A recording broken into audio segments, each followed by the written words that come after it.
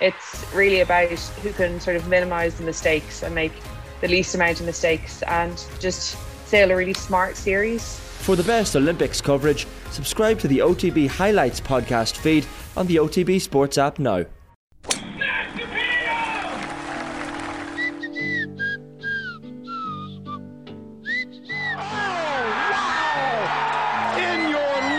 Have you seen anything like that?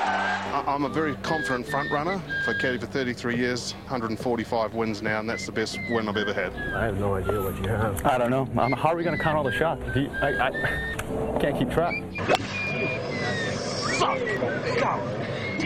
I don't think he's pleased. Of course I would. That's a particularly stupid question. It's the Irish Open. Of course I want to play at the weekend. Now, welcome along, everybody, on Golf Weekly. Olympic fever has gripped us. We are gold medal winning Ireland. Hello, Fionn Davenport.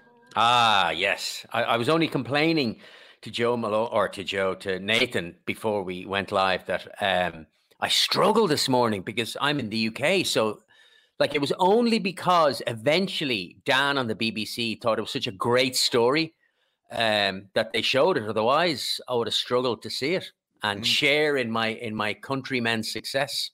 Yeah, well, listen. What can I say, Nathan? When it comes to rowing, we're just the best. Yeah. Even the Germans are happy with silver when Ireland are competing against them. Yeah.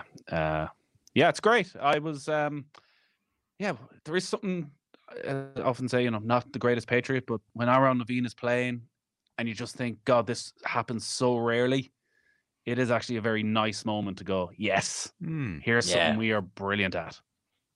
And dare I say it, without getting into legal trouble or any issues, I have great faith in these two men. I think they have done it the hard way. They've worked very hard. I don't feel, and I'm not talking about who people might think I'm talking about here. I'm just talking generally with the Olympics.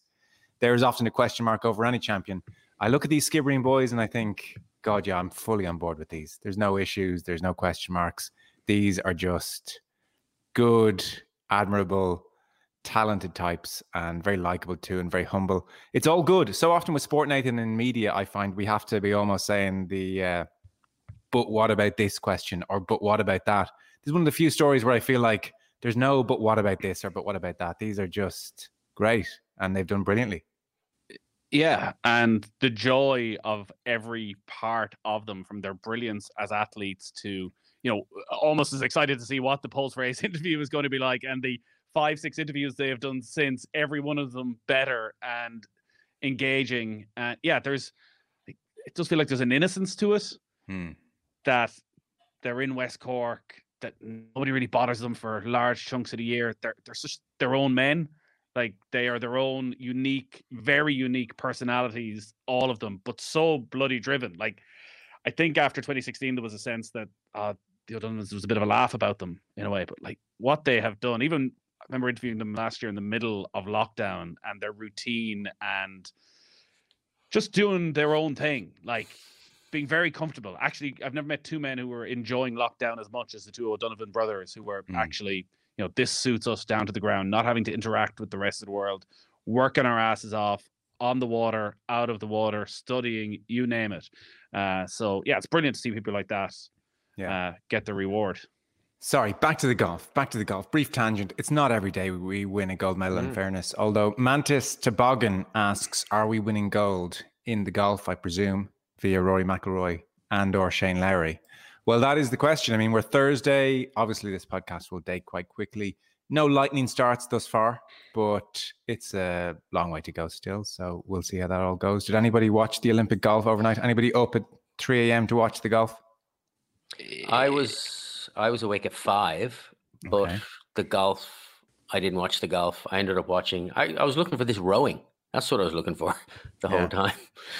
And I didn't realize the golf was on until 7 a.m. And then, by this stage, I had to do other things. So, but what is it? They're lying decent. Wasn't it 2 under, Rory? Rory's 2 under. I think Lowry's 1 under. The early lead, Seb Straka's on 8 under. Yeah. Like, the coverage from golf of this was really weird, I found, so we know it's a reduced field. We even spoke about it last night. It gives Lowry and McIlroy a brilliant chance because top. I think 3 of the top 10 in the world are there. So it's a really reduced field. But it doesn't mean that an outsider isn't going to win this. It doesn't mean that a Seb Straka ain't going to turn up and win this. And maybe it means far more to a Seb Straka. I don't know if it's good for golf at the Olympics.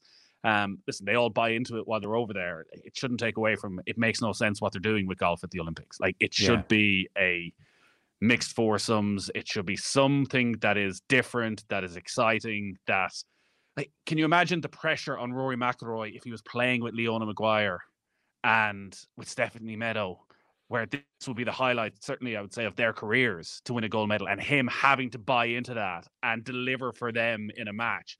I just think it would be something really special, rather than, Rory could go around and shoot 2 under every day and finish 6th and never speak about it again. Yeah, it's an interesting point. Maybe more of a team event makes them feel more part of Team Ireland.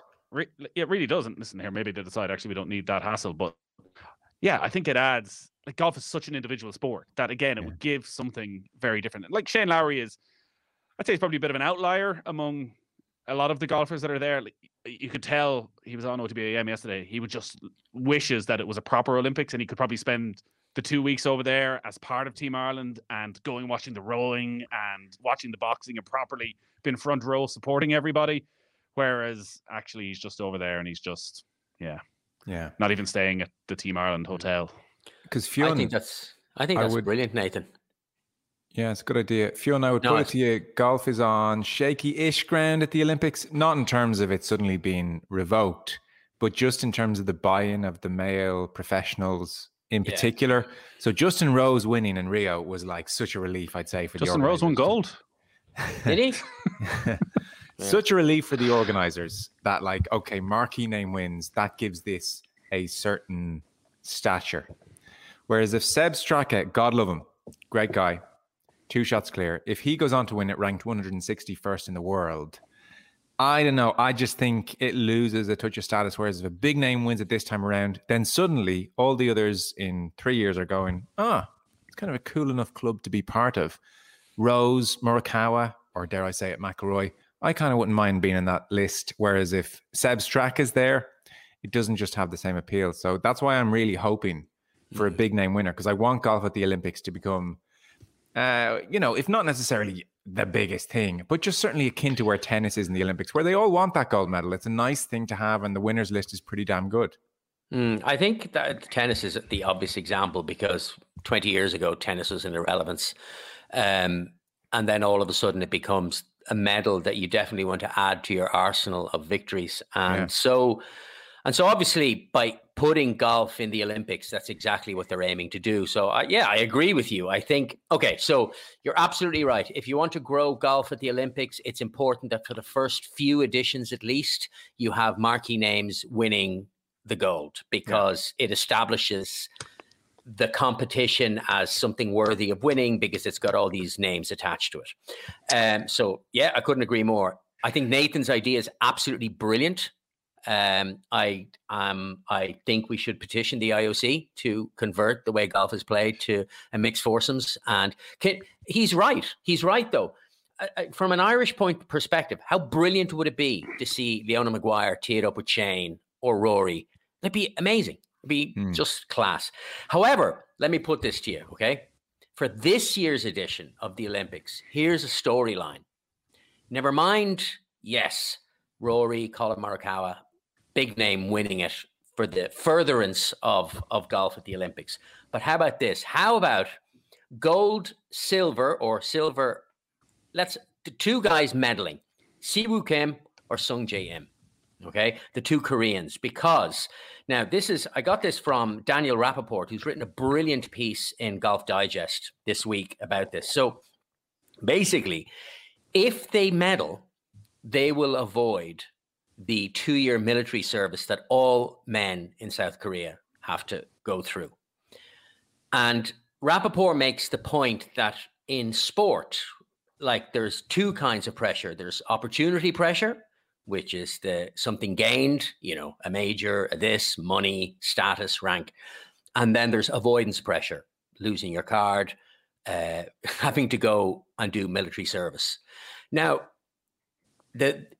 what's interesting about this piece is that South Korean golfers are incredibly careful never, ever to diss the responsibility of doing military service, because in South Korea, this is seen as an incredibly important thing. Go and tell all my exes wear Rolexes, but I reside right here in Dardanelle. I'll pick it down. Little JD starter kit right here.